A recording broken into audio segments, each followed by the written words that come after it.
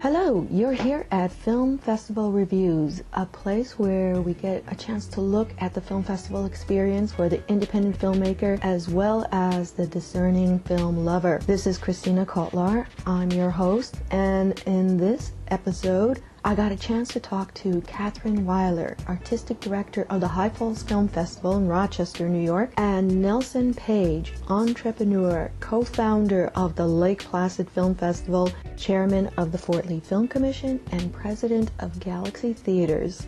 Both conversations are distinct, yet hit the mark about what film festivals are about, on being regional, profitable, finding its market niche, and in what's become a huge industry for big cities and regional communities. So I got talking to Catherine Weiler, daughter of renowned Hollywood film director William Wyler, with Oscars and Epics to his credit. She's an award-winning producer, and I had a wonderful opportunity to work with her a few years ago on getting films together for the High Falls Film Festival. I recall meeting her and saying I want to learn more about the acquisition process, and she said, okay, I could use some help. So I worked with her on that for a couple of months before the festival just happened this past weekend. So on the eve of last week's film festival in Rochester, New York, we talked about films that would appeal to everybody, and the bottom line for this festival is highlighting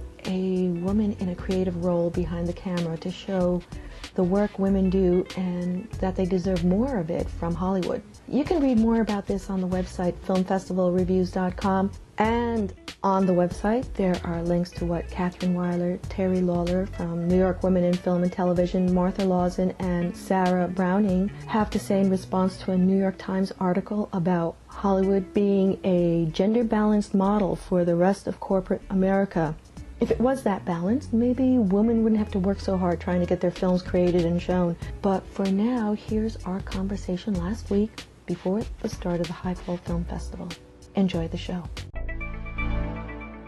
So, Catherine, how are you? Day before the festival, so it's always a very crazy time, but we have a great lineup, a bunch of great guests, so I'm very excited about it. I know. I've been looking at the website, and I'm seeing all the schedules that are coming up, and I know we try to get together at the Toronto Film Festival. What happened there? Well, that's the major place where we find films for this festival, because that's where all the big fall movies premiere, and since we're so close after Toronto, you know, we have Copying Beethoven comes from Toronto, The Lives of Others was in Toronto, The Host. So that's a really important festival for us. Yeah, and I think I just got overwhelmed there.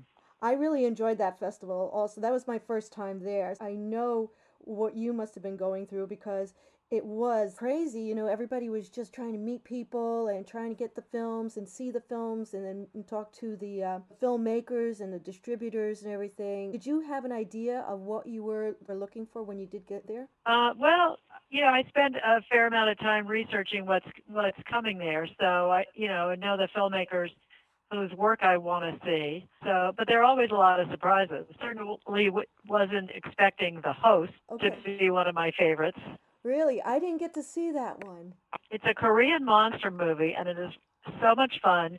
Wonderful monster. It's a fun horror movie. I can't imagine horror movies being fun, but I trust your judgment here because I'm not usually into horror movies at all. I would say this is more like a comedy monster movie, but it's not really comedy. I mean, it's scary, but it's not gross. Okay, yeah, I know what you mean. I know exactly what you mean. And then I see you have 13 Zemedi there. I saw that. I think we might have seen that for Rebecca, but I think it's really an interesting movie. Yeah, you're not really sure what's happening, and then when it does hit you, you're like, whoa. That's right. Right now, this is the day before the High Falls Film Festival, and you're going to be really busy until Sunday, right? Well, actually until Monday, because the last program is Sunday night, which is going to be a tribute to the Pences, the people who started Telluride and just retired after 33 years. We're showing the first movie that they ever played at Telluride, which is a silent film, a really adorable silent film from 1928 called Lonesome. And we're going to have with it the Alloy Orchestra, which is a three-piece orchestra that plays a lot for silent films on real instruments and instruments they've made up. I've And if heard you've ever them. seen, well, when you see a silent film with contemporary music, it brings the movie right up very close. I remember seeing them at I forget, it was a museum, and they were showing a silent film like from the 1930s, and there they were all set up in front, and it was fabulous. And we Especially, also have a late edition. Just yesterday, we got Dixie Chicks, Shut Up and Sing, and Barbara Coppola is coming with that on Thursday. oh, I saw that in Toronto. Incredible. I loved. Yeah, I And thought it was really terrific too. yeah, We also have Agnieszka Holland coming with Copying Beethoven, and we have three foreign film Oscar contenders, which are The Lives of Others, Avenue Montaigne, and After the Wedding. And we have, let's see, Famke Janssen and Shirley Knight. And I think one of our absolutely top entertainments is going to be the production designer Stuart Craig, who's coming from London. He's done all the Harry Potter films, and he's going to bring some clips and concept drawings and talk about how he imagined Harry Potter's world. He's got 3 Oscars and 6 more nominations. well, you know what? I'm really sorry that I'm not going to be there. I have this other engagement that I'm involved with. Well, The I understand. the Jersey Filmmakers of Tomorrow. We're bringing Celeste home on Friday and for the dinner on Saturday, showing her film Gentleman's Agreement, where she won an Academy Award.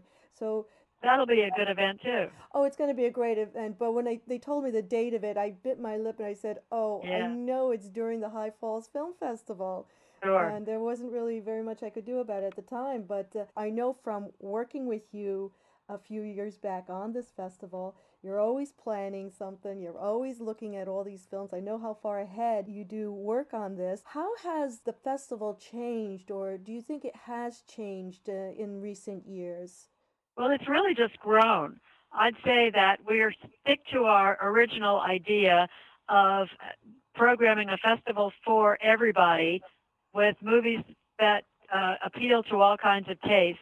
And the bottom line is that every film, we highlight the work of a woman in a creative role behind the camera to show the work that women do and that they deserve more of it from Hollywood because they're still getting such a small piece of the pie. Absolutely. Do you see a change in independent film industry, as it were, for the films that are coming out now? Well, I guess it's been a good long time since the studios have muscled in a lot, but at the same time, there still are a lot of people who are able to make their movies even outside of the specialty arms. So I don't know. It seems very alive and well to me. Yeah, We yeah. have, let's see, we have The Treatment, we have Open Window, just talking about features. We have various documentaries that are going to have theatrical releases like Absolute Wilson, The Night of the White Pants. How many people do you get to come to this festival? At the moment, we get about 8 or 9 thousand, That's which is, good. still a small regional festival, but at the same time, it's got an international reach. Yeah, and it's so close after Toronto, but in a couple of months we have Sundance coming up too. So you're like right smack in the middle. Well, at the same time, we're behind a bunch of other big New York festivals, New York Film Festival, and the Hamptons. So we realized that in terms of audience, we really pull from Buffalo, Syracuse, Rochester area. Yeah, I was in Rochester just a couple of weeks ago. Actually, it's huge. Well, it's a terrific town. Yeah, yeah. I It's was got a getting. very good film culture because of Kodak and because of the George Eastman House. Yeah, I have to get up there. I know. But Good. were you here for the New York Festival or for the Hamptons also? No, I went to the opening night of the New York Film Festival, but I never can go to the Hamptons You because know, it's just right smack in the middle of my final preparations. yeah, you have so much to do there. Are you still working? I forget what her name was. She was really helping you out. Ruth Cowing? Yeah. Yes, absolutely. She's now the festival director, and I'm the artistic director. Okay. And But you, I tell you something, I have to run. okay. I'm supposed to be somewhere at 7.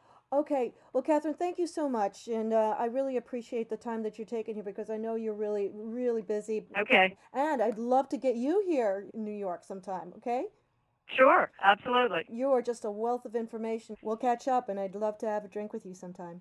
Okay, great. Well, thanks so much for your time. Okay. Thank you, Catherine, and good Bye-bye. luck. Okay. Bye. Okay, Catherine is great. She's an excellent person to hear from. She works hard finding these incredible films and showcasing films made by women, as well as being a champion for film restoration. I especially love the fact that she included a silent film in the festival, and this provides an opportunity for the audience to experience film history, where it all began. And that's what the Fort Lee Film Commission is all about. Fort Lee, New Jersey is the birthplace of the motion picture industry before there was a Hollywood. I caught up with Nelson Page, chairman of the Fort Lee Film Commission, on the eve of their annual awards banquet. This year they honored Academy Award winner Celeste Holm and Lou Costello's daughter, Chris Costello, among others, as well as announcing winners of the Jersey Filmmakers of Tomorrow student film competition. Nelson is a film buff, an entrepreneur, and as an owner-operator of 25 movie theaters, he certainly knows a lot about the business side of film distribution and film festival operations. We cover a lot of topics in this conversation, so listen in. Hey. I'm on. Yeah, you're on, and I'm on, and here we are in the offices of the Galaxy Theaters. That's right. And I'm speaking with Nelson Page, who is the owner of the Galaxy Theaters. And Nelson, you are a man who wears many hats. Sometimes too many. And one of the things this past week, I had a lot of different elements that interconnected, and I called the show My 6 Degrees.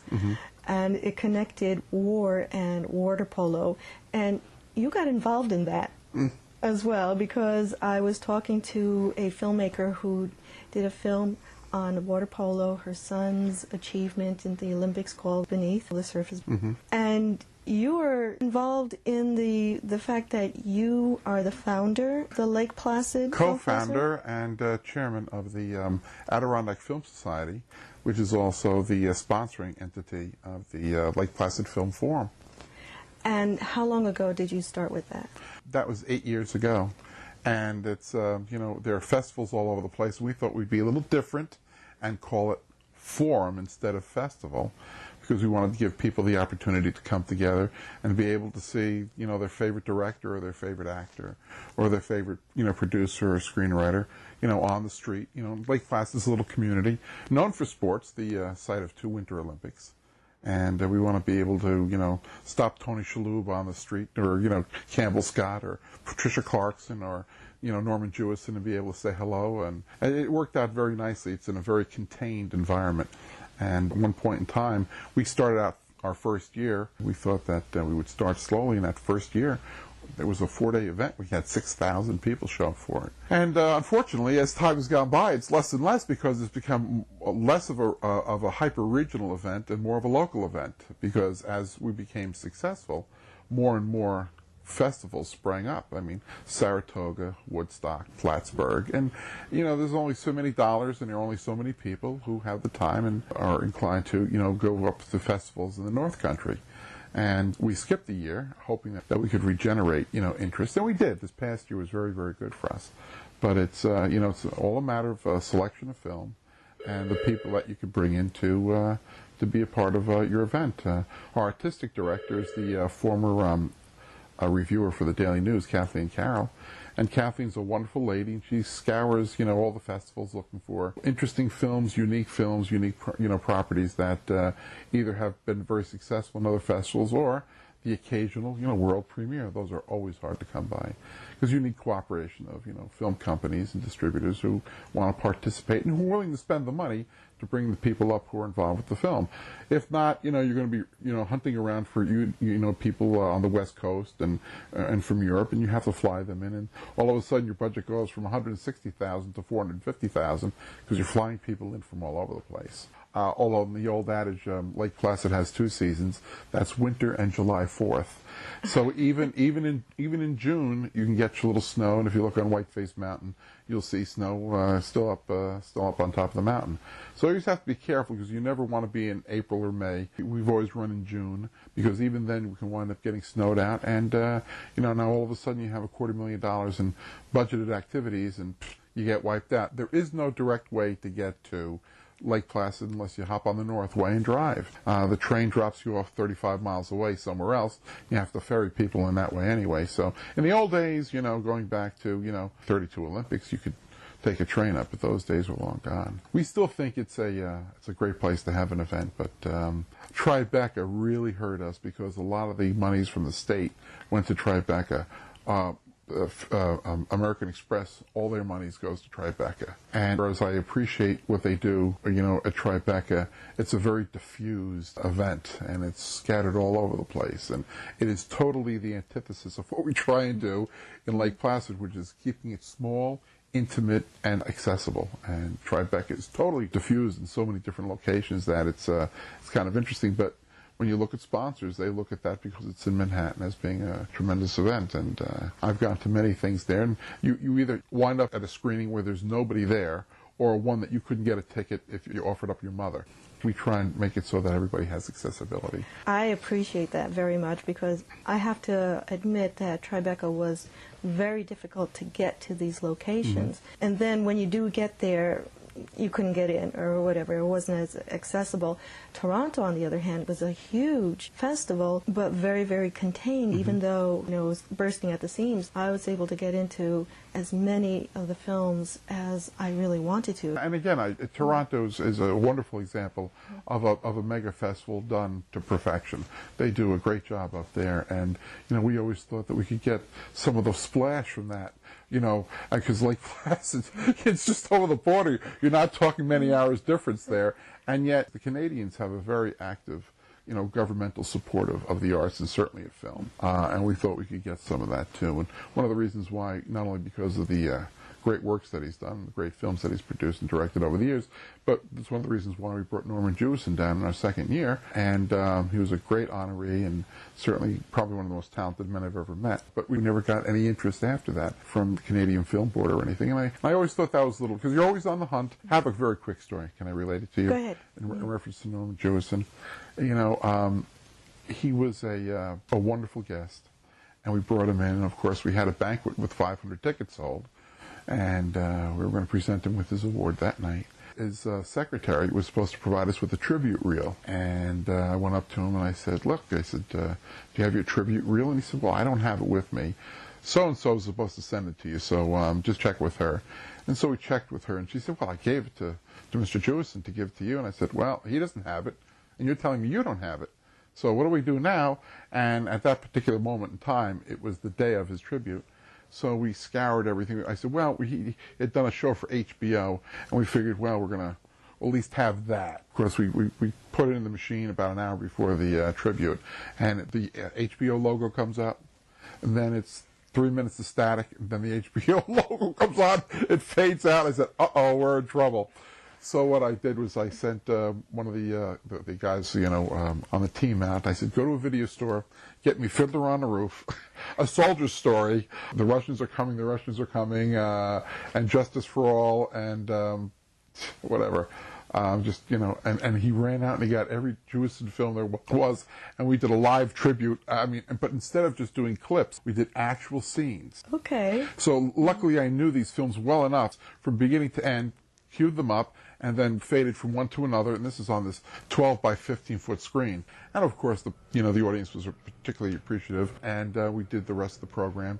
And when we went over later on, he said to me, which was a wonderful tribute, he said, who did that? I said, well, you see that guy over there? It's Alan Hoffmanis and myself. I said, we're the ones who did that. He goes, may I just compliment you both, because you guys really must love film.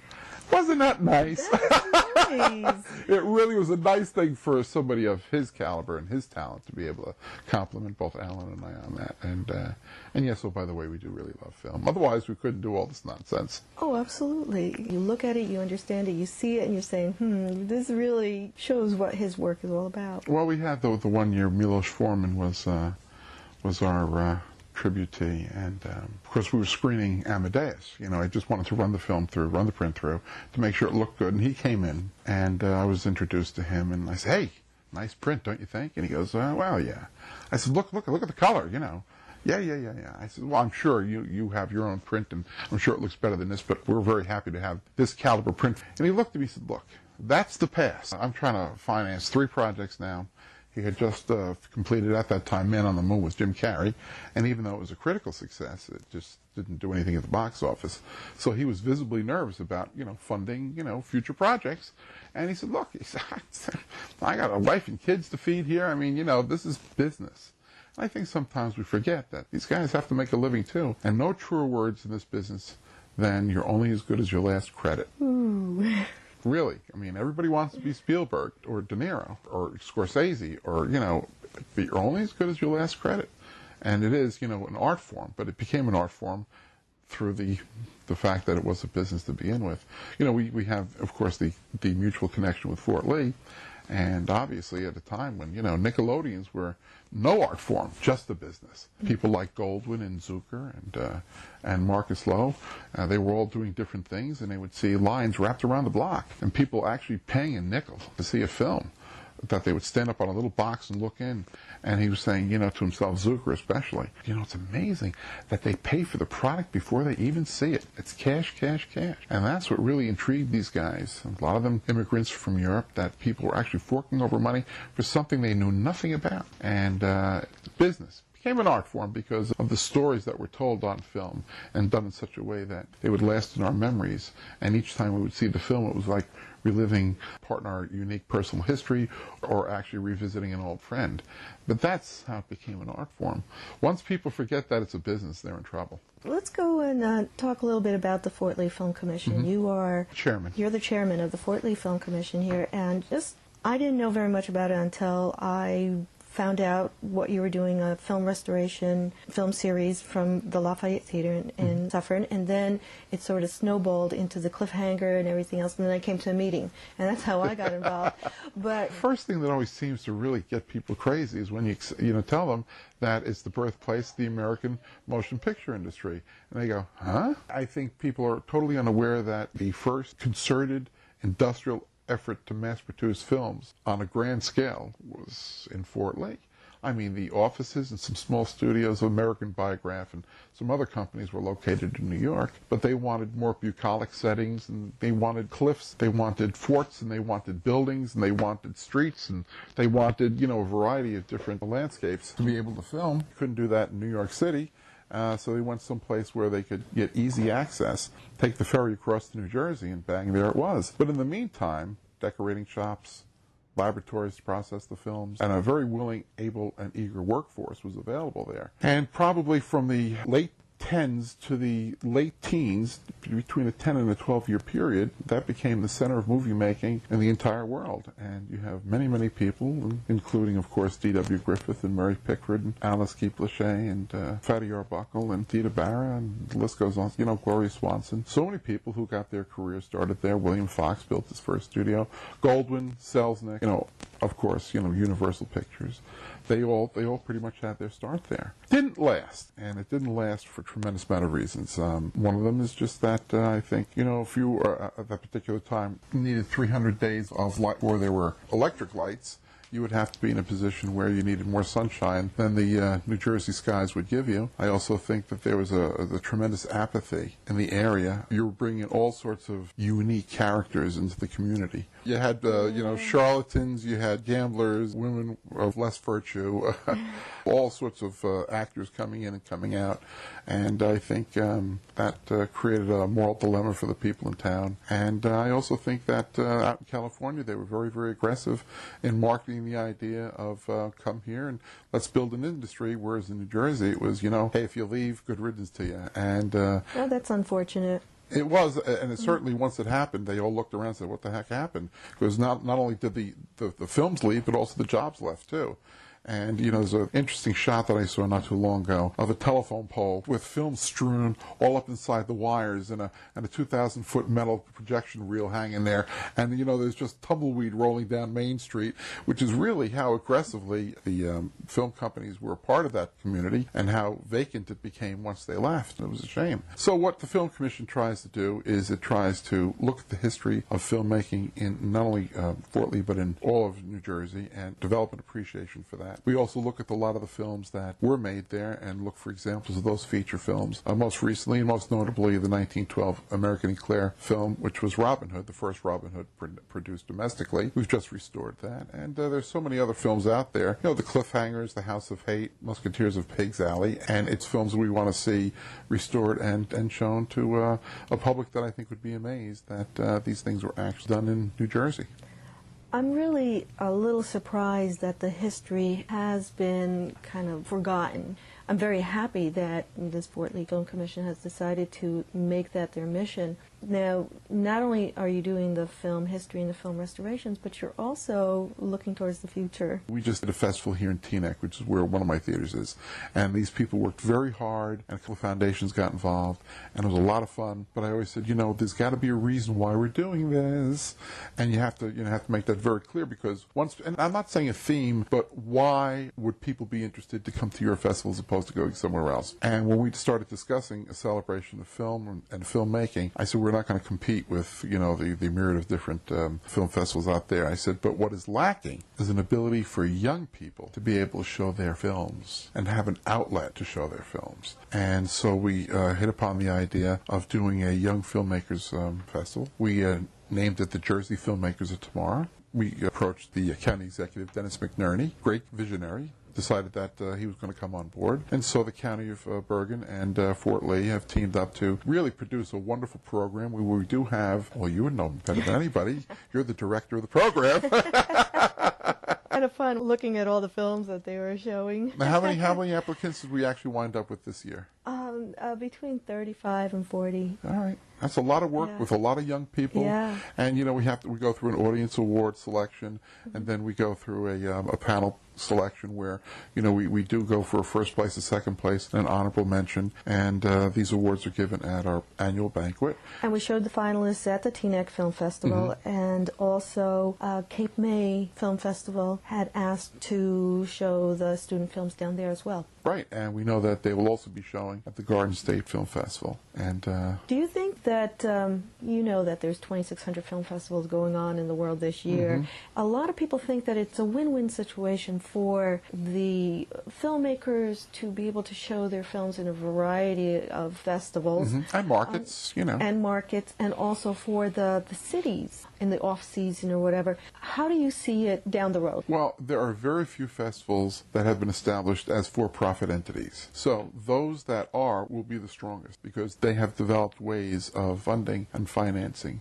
in a way that your not-for-profit entities are struggling to find. I'm a not-for-profit up in Lake Placid. And our problem has been that the New York Council of the Arts and a lot of the monies that were generated from the state funds have now been totally diluted between all these other entities that have sprung up, that you're going to find eventually that people are just not going to be able to continue to count on monies from the state. Sponsorship dollars have certainly dried up because there are just too many people asking for too much money, all trying to do the same thing. The ones that will survive will be the ones that appeal to the imagination the most.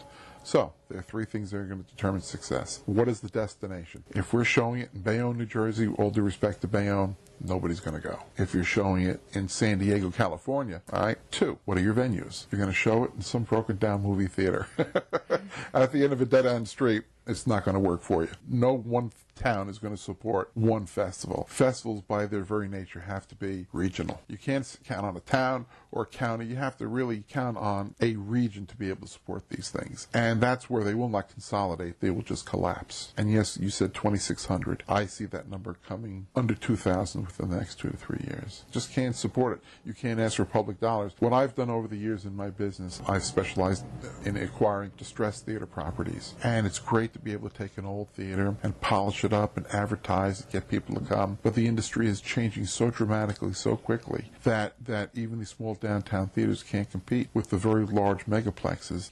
Everybody that wants to see it sees it exactly when they want to see it. And a small guy in a small downtown theater can't compete with that. So all the things that we say that we love about old theaters and small festivals, as much as we may love it, they can't compete. Oh, boo. I'm sorry. Yeah, really, because that's where I go to. I know. I go to the old theater. Think how I feel. I got about $2 million of my own money into these things. But that's the handwriting on the wall. How do you compete with Walmart? Well, you just keep going to the places that you want to go to. Well, that's why I love you. You're terrific. But it I know. The general public want convenience and they want it right now. You know, it's accessibility, and that's why we're an iPod generation now. Only here in the Northeast will you find a scattering and a smattering of those theaters left. Out in the Midwest, you'll find some, but they are the exception, certainly not the rule. Again, back to business. Sometimes a lot of these old theaters are better off being a fond memory, an active struggle. And oh, I don't know. Don't give up yet. well, no, it's not a matter of giving up. No. I got too much money involved in these things, but it is the reality. And I know. I know so many that have gone. Things that I've remembered in the area. some of them became performing arts centers. For a while, and now I think they're completely gone. You know, they're parking lots or something. You know, that is the business, unfortunately, in modern terms. People get their entertainment very differently. Yes. Everything's web streaming, and I mean, I don't see any joy in watching a feature-length film on a cell phone, but I know that there's scads of people out there who really get a bang out of that, and I'll never understand what that's all about. Don't you think that's a fad? People do come back. I would tend to think so. If you go to a movie theater and you see it presented digitally, it's certainly not an optimum experience. It has to be something better than 35mm projection, not almost as good. Whatever changes that are being made, there are 37,000 screens in the United States today. Of less than 200 are digital. And 5 years ago, I was told that digital projection was going to be the standard, within a year. Well, 5 years later, if some poor fool bought that equipment, they would have been 3 generations behind. Can you imagine buying a computer even today and saying that this is going to be the industry standard for the next 25 years? And it's the same thing with digital projection. If you get a guy like me who's a motion picture exhibitor with 25 screens, I'm not going to spend $2.5 million on equipment that I know 2 years from now is going to be outdated. Plus, I want to be able to give people an optimum motion picture viewing experience. Films are by nature exciting. Movies still possess the beauty to move you both visually and emotionally by the image on the screen. So, I mean, as long as films can do that, there's a market for it. But it's going to be a collective and shared experience in motion picture theater. It's got to be done in a way that's both economical and entertaining. Well, wow. I know. I'm blown away here. I really appreciate you just being so honest about it. I also have been showing films for many years, as an exhibitor. And the bottom line here is, remember, if you build a house, you obviously want to make sure that somebody's going to be out there to buy it. Otherwise, you spent a lot of money building a house that'll remain empty for a long time. If you're making films, you want people to see it. And unless you have a way for people to see it through someone else who's going to market it for you, you have to just be very concerned. Who is the end user? How does it get there? And we churn out tens of thousands of people with film degrees. And so, they have to be very careful. When you're a film major, make sure you have a way that you've set this thing up so people can see your product. That's my high recommendation. And it's an excellent recommendation. I thank you very much. Thank you. Okay. All right. I'll see you tomorrow. We'll see you at the movies. Okay. Bye. Bye. Okay. There you have it. With a whole lot of insight and information, with some very strong points of views here, it can start up new conversations about the state of the film festival and how the festival runs. So, what's your opinion here? Will the small theaters survive? Should they survive? Same with festivals. Will the small boutique festival survive the big mega film festival? These are good questions, and I'm interested in hearing from the listening audience. So we're putting up a survey on the website, filmfestivalreviews.com. Let me know what you're thinking, and I'll read a couple of them on the next show. One last thing, I'm heading down this weekend to the Cape May, New Jersey State Film Festival. That starts Thursday, November 16th through Sunday the 19th. This is a regional festival down the Jersey Shore at Cape May, New Jersey. In the meantime, I'm working on what the hot film festival regions are and which ones are the next important regions for distributors and buyers looking for films. Got my work cut out for me. Might be coming up for the next couple of shows. So until then, thanks for listening.